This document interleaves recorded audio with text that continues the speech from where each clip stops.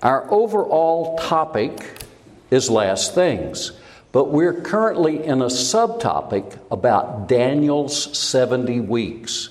Most people don't understand the prophecy of Daniel's 70 weeks, which are found at the very end of Daniel chapter 9.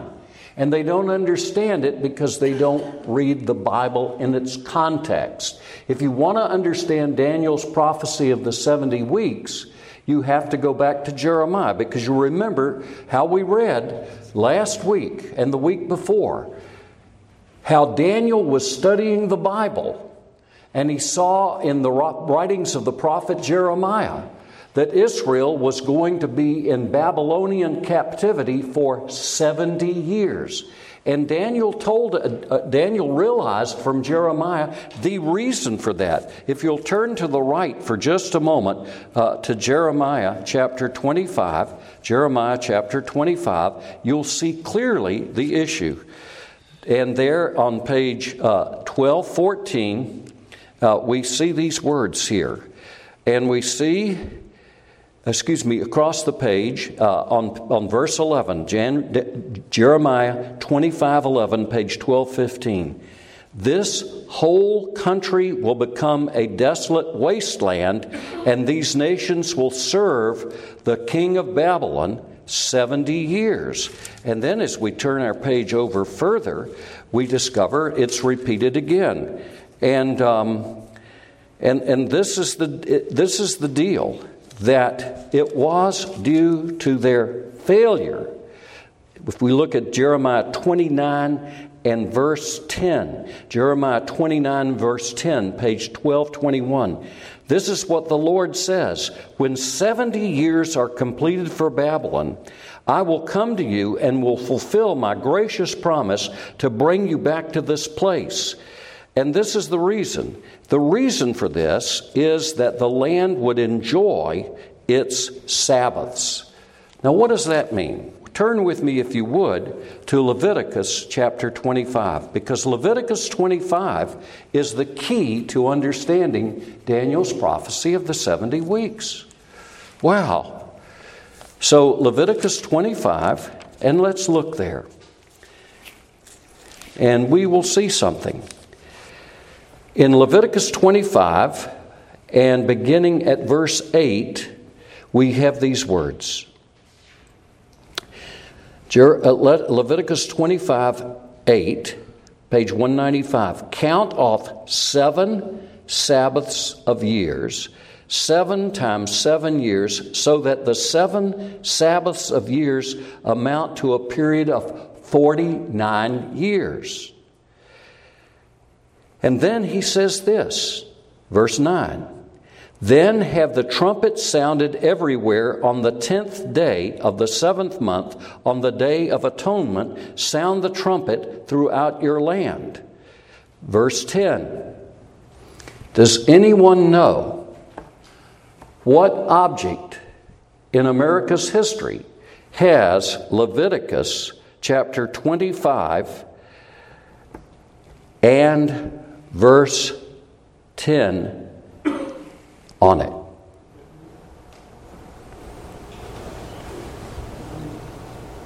Anybody ever heard of the Liberty Bell? Who said it? Oh, okay. And let's read it. He says, consecrate the 50th year and proclaim liberty throughout the land to all its inhabitants. It shall be a jubilee for each of you to return to his family property and each to his own clan. The 50th year shall be a jubilee for you. Do not sow and do not reap what grows of itself, or harvest the untended grapes. For it is a jubilee and is to be holy for you. Only what is taken directly from the fields, that is gleaning, not harvesting. And everyone is to return to his own property. Let's think about what this is for a moment. What is this? This is the Jubilee. It's the 50th year. Now, why did Israel go into captivity all those years? And this is why. Look at Daniel chapter 9 quickly. And that's page 1387. In the first year of Darius, son of Xerxes, a Mede by descent, who was made ruler over the Babylonian kingdom, in the first year of his reign, I, Daniel, understood from the Scriptures, according to the word of the Lord, given to Jeremiah the prophet, that the desolation of Jerusalem would last 70 years.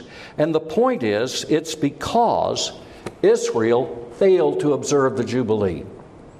You think, well, the Jubilee, that must be really something. You know, under the law of God, the Torah of God, a believer could be sold into slavery, but he had to be set free after 6 years. So there was no perpetual slavery in Israel for those who were part of the nation. And guess what happened? After 7 times 7 years, it was the Jubilee. And you had to get out of your house and get off your land and go back to the land that had belonged to your ancestors. And that might be bad if you're an investor. You know, wonder what George Soros would do. Wonder what the Rockefeller family would do. What would they do? You know what they'd have to do? They'd have to give up that property. Because what about the poorest person in Texarkana? The poorest person in Texarkana, whose father gambled away all the family wealth and they lost the farm. You know what the poorest person in Texarkana got to do? He got to go back to the family farm and seize it and have it again. In other words, under God's law, there was no such thing as perpetual poverty, because everybody got a fresh start in the year of Jubilee. That's why the year of Jubilee is called the year of liberty. It's the year of freedom. That's why the Liberty Bell says on the 10th day of the month, it says to proclaim liberty throughout the land to all its inhabitants. Leviticus 25:10. But you see, Israel didn't observe it. Why didn't they observe it? You want to move off the property? You want to go back to your ancestral land if you were rich? You want to be like Naboth? Naboth had ancestral property. Naboth had a beautiful vineyard that had belonged to his ancestors. And King Ahaz was a man that didn't believe in God's law. He believed that the king is the law. That's what his wife Jezebel said to him. Are you not the king? And you see, that's always been the way. There was a Scottish preacher who wrote a book entitled Lex Rex. What does that mean in Latin? It means the law is king, not the king. And people didn't like that. Samuel Rutherford, he was one of the commissioners of Scotland that met at the Westminster Assembly. The law is king. But Ahaz believed the king is king. What I say is right. What I decree is right. I can do this if I want to because I'm president. I'm going to make an executive order. If you look at the Constitution of the United States, it's very obvious that those who drew it up didn't trust people. Do you realize that? The people that designed the Constitution of the United States knew that there's a little larceny in your heart and mine. That there's a little bit of thievery in all of us. There's a desire to take what's yours and keep what's mine. And that's why they put it with checks and balances, so that the most important part of our federal government is not the president, not the court, but the legislative branch. That's where the power is. But what happened? They gave up long ago, because those brown bags full of cash, at least that's what used to happen in Baton Rouge, sure make a man vote a certain way. The point is that King Ahab goes home when Naboth refused to sell his inheritance from his ancestors, this beautiful vineyard, because King Ahaz wanted it. He goes home and he gets in bed and I don't know what I can't have what I want. And Jezebel, boy, was she slick. She knew how to manipulate a man. And she said, "Are you not the king?" Said, "Cheer up, I'll get it for you." And you know what she did? She hired some crooked fellows to lie, and they stoned Naboth and stole his vineyard. See, the land was God's land, and it was never to be given away permanently or sold permanently, because God wanted every individual to be free after 6 years of slavery. And God wanted every family to be restored to financial prosperity, at least the ability to be prosperous in the year of Jubilee. And the year of Jubilee is what's important. Did Israel keep it? No. Did Judah keep it? No. And therefore they were in captivity. The land kept its Sabbaths while Israel was in Babylonian captivity. Now you got to understand this revelation is the core of what Daniel's 70 weeks is all about. And what we want to see is this, jumping quickly. Isaiah, in Isaiah 61, the passage we read a few minutes ago, if we'll turn there, Isaiah in Isaiah 61 is telling us something. Page 1157. In Isaiah 61:1, Isaiah is looking into the future. He's looking way out in the future. He realizes that Israel to the north has been taken into captivity. He realizes that Judah has this waiting for them. But he looks way beyond the captivity to the Assyrians and the Babylonians, and then later on the Persians and Medes, and later on the Greeks, and later on the Romans. And he looks way out in time. Wow. Isaiah looks in time, hundreds of years into the future. And this is what he sees. He sees the village of Nazareth in the Galilee, in the northern part of the country, in Israel. He looks ahead and he sees a carpenter coming up and returning to his synagogue that he was raised in as a little boy. And he penned these words: "The Spirit of the Sovereign Lord is on me, because the Lord has anointed me to preach good news to the poor. He has sent me to bind up the brokenhearted, to proclaim freedom for the captives, and release from darkness for the prisoners." Look at verse 2. "To proclaim the year of the Lord's favor." Do you know what this prophecy is? Isaiah 61:2. It's a prophecy of the great Jubilee. The great Jubilee. Israel failed to keep the Jubilee because they were greedy. Greedy people don't want to obey God's word. Greedy people want to hold on tightly. This is my job. This is my position. This is my house. This is my car. This is my money. I'm not going to give up anything. I learned a long time ago, I have to be willing to give up everything, including my ability to preach, which God designed me to be a preacher in my mother's womb. But I have to give it up. Do you know God took away my ability to preach? On Father's Day 2015, June the 21st, I was taken away in handcuffs, involuntarily committed. Wow. And I was put on so much medicine that Sandy, when reading devotionals to me at breakfast, had to reread sentence after sentence after sentence. I was proud that I had a brain that organized knowledge and that I could recall things. And God took it all away from me. Because those who walk in pride, God will abase. I had to give it up. And when I gave it up and said, "Lord, whatever you want to do with my life, I'll be happy." I've had those experiences a number of times in my life. So what is it you've got? What is it I've got that we don't want to give up? The point is, the Jubilee was a demand that we give it all up. And if we did, we got to go back home, where we were raised, and be able to farm our own land again, to be able to harvest the grapes in Naboth's vineyard. Wow. Wow, wow. That's the Jubilee. To proclaim the year of the Lord's favor. Notice it's also the day of vengeance of our God. To comfort those who mourn. Now turn with me, if you would, to the Gospel of Luke. Luke chapter 3. Luke chapter 3. And we want to get this in context. The very end of Luke chapter 3. And we discover something. Not the very end. Luke chapter 3. Verse 21, page 1594. When all the people were being baptized, Jesus was baptized too.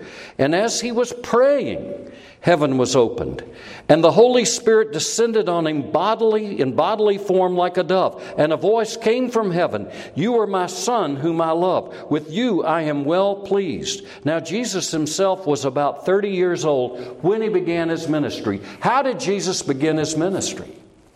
He began his ministry by being baptized with the Holy Spirit. Wasn't Jesus God? Yes. Jesus is the eternal Son of the eternal God. There never was a time that he did not exist.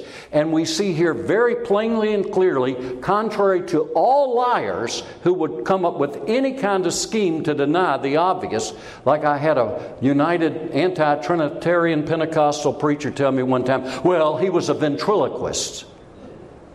People will tell the most cockamamie lies they can to get around the obvious truth of Scripture. The Father speaks from heaven. The Holy Ghost comes down from the Father to the Son, and the Son is baptized with the Spirit. Didn't the Son of God have the Holy Spirit already? Yes, He did. Always. The Holy Spirit and the Father and the Son together from all eternity in eternal fellowship and union. But when Jesus left the glory of heaven to become a real and true human being, just like you and me, He came down here as an ordinary man who was at the same time Almighty God. And in His humanity, Jesus was tempted in all the ways we are tempted, yet He never sinned. In His humanity, He knew weakness. In His humanity, He knew what it was to be inside the womb of the Blessed Virgin Mary. In His humanity, He knew what it was to feel pain. Do you ever think that, like our brother Jack, who fell and skinned himself up pretty badly this past week, do you think the Lord Jesus ever fell and skinned himself? Of course He would have. Of course He would have. But He didn't cuss. Daddy used to have a saying. He wasn't a preacher. He was an elder. He said, "It's enough to make a preacher cuss." The Lord Jesus hurt Himself as a child. He was weak as a human being. He was to be weary and fatigued. He knew what it was after walking and coming to the well in Samaria to ask water from a Samaritan woman. He said, "I'm thirsty. Would you give me a drink?" He was to be hungry. And so the point is that Jesus in His humanity was just like you are in your humanity, except for two things. He didn't have a fallen human nature, and He never sinned. And there's not a person sitting here this morning, half asleep or wide awake. There's not a person here this morning, that's like that. But Jesus in His humanity needed something. He needed someone. He needed special power to do what God had called Him to do. And so the Holy Spirit baptized Him when He was about 30 years old, verse 23. And that's when He began His ministry. The baptism of the Holy Spirit was for the Lord Jesus the beginning of His ministry. Now notice something else. Look down at chapter 4, verse 1. Jesus, full of the Holy Spirit, returned from the Jordan and was led by the Spirit in the desert, where for 40 days He was tempted by the devil. What's the first test after you have a real infilling of God's Spirit? You're going to be tested. You're going to be tested. Can I make him cuss? You're going to be tested. Listen, being full of the Spirit and being tested and tried and tempted, wow, they go right hand in hand together. Now, we come on down and we discover something on the next page, page 1596, Luke chapter 4, verse 14. Jesus returned to Galilee in the power of the Spirit. Jesus returned to Galilee in the power of the Spirit. You see, Jesus, as an ordinary human being, just like you and me, except for not having a sinful nature and except for sinning, but He's just like you and me. He cried outside the tomb of Lazarus. His spirit groaned within Him when He encountered unbelief. When He saw people suffering in pain, He felt their pain. So he returned to Galilee in the power of the Spirit, and news about him spread throughout the whole countryside. He taught in their synagogues, and everyone praised him. He went to Nazareth, verse 16, where he had been brought up, and on the Sabbath day he went into the synagogue as was his custom. What's the mark of a Christian? Gathering with other Christians. What about just you and your family in your own house? When people do that, they are declaring, I have an independent spirit and nobody can tell me what to do. I'm going to say it again. If you can't submit to other Christians, something's wrong with you. Real Christians gather with other Christians. They don't shut themselves up in their own house and say, we're just having church here. Or in the bass boat on Sunday morning and say, well, I'm just worshiping the God out here on this lake here as I wait to get this bass. And glory, hallelujah, I caught it. Real Christians do not forsake the assembling of themselves together with one another, as is the custom of some. If you know Christians who aren't gathering together, you need to confront them for their sin, because that is a danger that is a signpost they may be on the way to hell. Wow. Wow. Real Christians submit to one another out of the fear of the Lord. Wow. Do I have to submit to people? Absolutely. Absolutely. Absolutely. When I come into this church, I submit to the elders of this church. Being a member of my presbytery, I submit to other pastors and ruling elders throughout our churches, from the Mexican border to Mobile, Alabama. I submit. Submission is a mark of being a Spirit-filled Christian. Now notice here, he went up as was his custom into the synagogue, and he stood up to read. He stood up to read. In other words, there he is, and it would be like, let's say this morning, that Tim stood up. And if Tim stood up, that'd be a sign to David to go get a scroll and hand it to Tim, because Tim wanted to read the Bible. That's a synagogue. In other words, if you had a verse you wanted to read, you'd stand up. So Tim would stand up, and David would go into the tabernacle, which is what they have in the synagogue, and they bring it out, a scroll. Now, it just so happened. Do you hear what I just said? It just so happened. I remember one time I was facing a crisis in my ministry. One of my teenage daughters got pregnant. And I went to the synagogue for another reason, to visit with a rabbi who was an ultra-liberal man. And as I'm standing there visiting with the rabbi, the Holy Spirit nudged me. Now, I don't hear voices, but the Holy Spirit put a thought in my heart. Ask Him to pray for you. And I had a dialogue in my heart with the Lord. I said, Lord, you know that God doesn't hear prayers of Jews today without Jesus. That was Bailey Smith, who was president of the Southern Baptist Convention, said that one time. I said, well, Lord, you know He doesn't hear His prayer. He doesn't even believe in prayer. He doesn't even believe in life after death. I knew that because he was a very liberal Jewish man. And the Lord came back to me and said again, in my spirit, ask Him to pray for you. And so I said, Arnie, I want you to pray for me. I said, my daughter's pregnant, and I don't know what to do. And he was always a nervous man.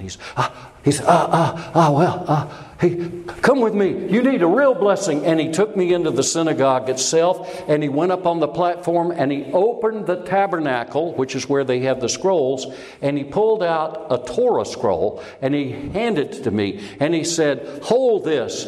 And then he held up his hands, and he did the Aaronic benediction in Hebrew. Baruch Hashem. Anyhow. So, I was blessed.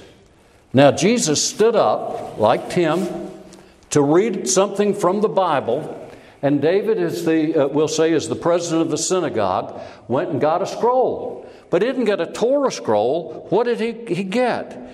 And it says, verse 17, the scroll of the prophet Isaiah was handed to him. Unrolling it, he found the place where it is written.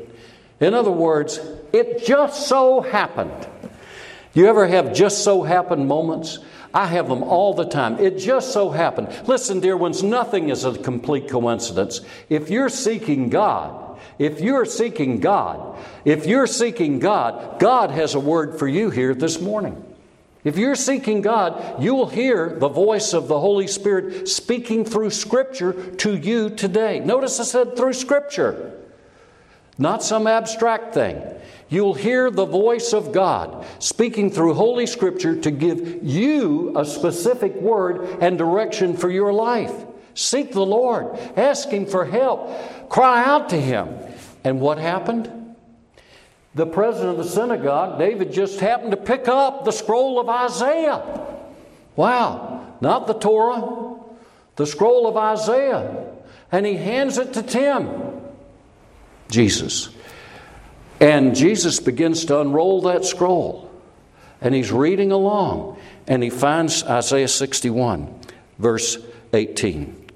The Spirit of the Lord is on me, because He's anointed me to preach good news to the poor. He sent me to proclaim freedom for the prisoners and recovery of sight for the blind, to release the oppressed, to proclaim the year of the Lord's favor, to proclaim the Jubilee. Do you know, think about it for a moment. The Jubilee is about the gospel.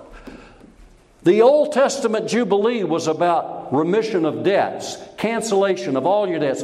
You are totally paid off. Like college loans, just canceled out. Canceled out. The debt on your house, canceled out. Debt on your car, canceled out. Everything canceled out. And you've been in jail and suddenly you're set free. Wow. But in the 50th year, the year of Jubilee, when the trumpet sounds, proclaim liberty throughout the land to all the inhabitants thereof. That's the Jubilee. You get to go back home and get a fresh start. You get to work again on your own property and be prospered by God. Now that is a foreshadowing of something very, very, very significant. And that's what Daniel's prophecy of the 70 weeks is all about. Israel would return to her homeland after 70 years of captivity. But the real freedom from the burden and weight of debt and sin, the real Jubilee is what Jesus brought in. I want you to understand that. The real freedom, the real liberty, the true Jubilee is your sins are all forgiven. And nobody can point a finger at you, David Majors, and say, I know this about you, David. Nobody can point a finger at you. Nobody can say, I know what you did, you worthless mess. Why are you even coming into this church after all the things you've done? How come you stand there and sing like you're somebody holy? Because I am holy. In the Lord Jesus Christ, every single believer is holy. In the Lord Jesus Christ, every single believer is washed free of his guilt, debt. That's the Jubilee. That's what Daniel's 70 weeks is about. We'll look a lot more at that in the future. But I want to wrap this up, because today in the church calendar is the day of Pentecost. We celebrate the coming of the Spirit. What does that mean? Jesus, who was true God and true man in one person, did what He did as an ordinary man, anointed and filled with the Holy Spirit.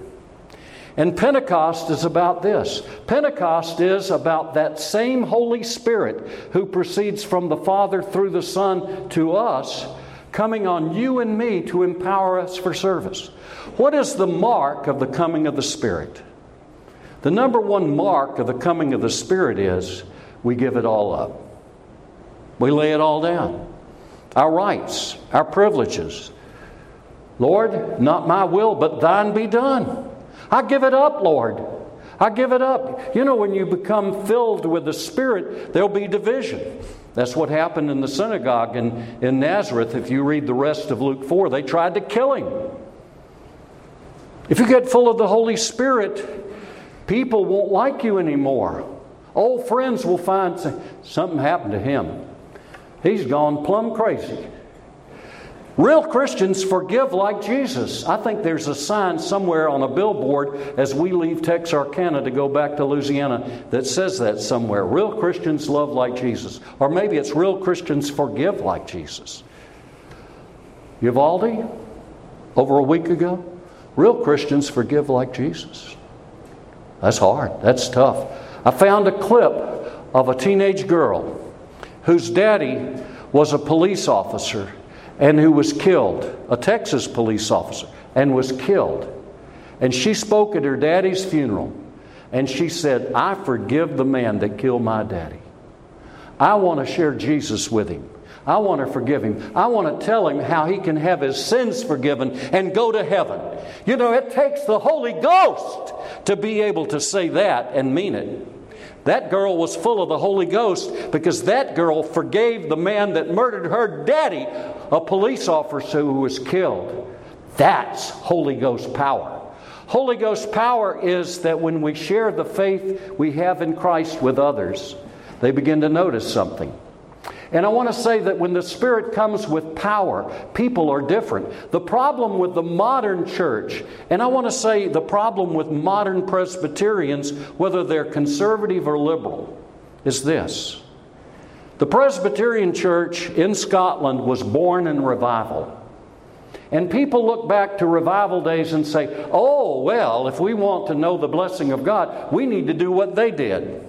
And so they find some obscure thing, and then they imitate it. It's not unlike the brush arbor meetings where there were revivals in the Second Great Awakening. People think, well, we need to get out of this air-conditioned church, especially in August, and we need to go out there and build ourselves a brush arbor on the outskirts of Texarkana, and we need to just meet there for 3 or 4 days. And we need to sing, and we need to have different preachers preaching and doing all that. And if we do that, then we'll know the blessing. No, you won't. No, you won't. You know, repeating what other people did doesn't bring the blessing. The Holy Spirit comes with liberty. And the Holy Spirit moves with power. And He manifests Himself in a variety of ways. In one place, this way. In another place, that way. Because what is the year of Jubilee about? It's proclaiming liberty. Where the Spirit of the Lord is, there is liberty. Liberty, freedom, spontaneity. It's a freedom in a service. What would happen if the Holy Spirit came in this room today? I'd run out. I once had an elder say that to me. It's a good thing I wasn't there. She wouldn't have been healed. Really? The missing thing in the American church is the power of the Holy Spirit. I'm not talking about something weird. Sometimes something may be weird. I'm simply talking about laying your life before Jesus one more time and saying, Lord, what do you want of me? What do you want of me? Would you just fill me? Would you just use me? I'm willing to give everything up. I'm willing to give everything up. Would you just fill me? Because when the Spirit comes with power, He is the Spirit of Jesus. What do you mean? I mean that when Jesus was baptized with the Holy Spirit in the Jordan River, He received the Holy Spirit to enable Him to do His work. And having received the Spirit, and having been crucified, dead and buried and ascended to the Father, He sent the Holy Spirit from heaven to the church on Pentecost Sunday as His own Holy Spirit. In other words, the Holy Spirit that baptized Jesus wants to baptize you afresh today. Breathe on me, breath of God. Breathe on me, breath of God. The Lord's Supper? The Lord's Supper is a wonderful thing. The Lord's Supper is a means of grace. It is a means of communicating with God Himself. In the bread, we touch the very face of God. We don't know how Jesus is present. We know He is present. How is He present? He's spiritually present. What does that mean? He's present by means of the Holy Spirit. Without the Holy Spirit, this is just worthless bread. Without the Holy Spirit, it's worthless bread. And without the Holy Spirit, this will taste totally nasty because of silver polish in the chalice. In other words, the means of grace are empty without the coming of the Holy Spirit. So pray for us. Pray for all of us here, that as we observe the Lord's Supper, it may be rich and meaningful because Jesus purchased the presence and the power of the Holy Spirit for all of us. That as we eat the bread by the Spirit's power, we touch the very face of Jesus. As we drink the wine, we're renewed in the forgiveness of sins because the Holy Spirit seals the reality. Don't you want to feel forgiven again? Yes. What's happened in your life in the past month? Have you fallen into sin? Everybody's fallen into sin. May not be great glaring sins, but said things you shouldn't have said, got mad over something. I'm mad over that. I'm not going to forgive him. Well, you're testifying you need the power of the Holy Spirit one more time. Pray. Ask God to fill you with the Spirit of God. And pray for revival. I'll say this again. If the United States of America does not have another great awakening, this country's over. It's over.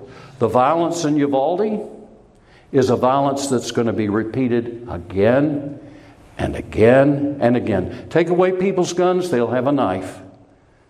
How did those kidnappers get on those planes and crash them on September 11th? With box cutters. You can't outlaw the weapons completely. How did Cain kill Abel? He picked up a rock and killed him. Violence in the heart of man can only be subdued by the Holy Spirit. That's what we've got to have in America. We've got to have a Holy Spirit revival. We need a new Pentecost on the American church of all stripes. And you and I need a personal Pentecost again today as we use the means that God appointed, the bread and the wine. May we pray.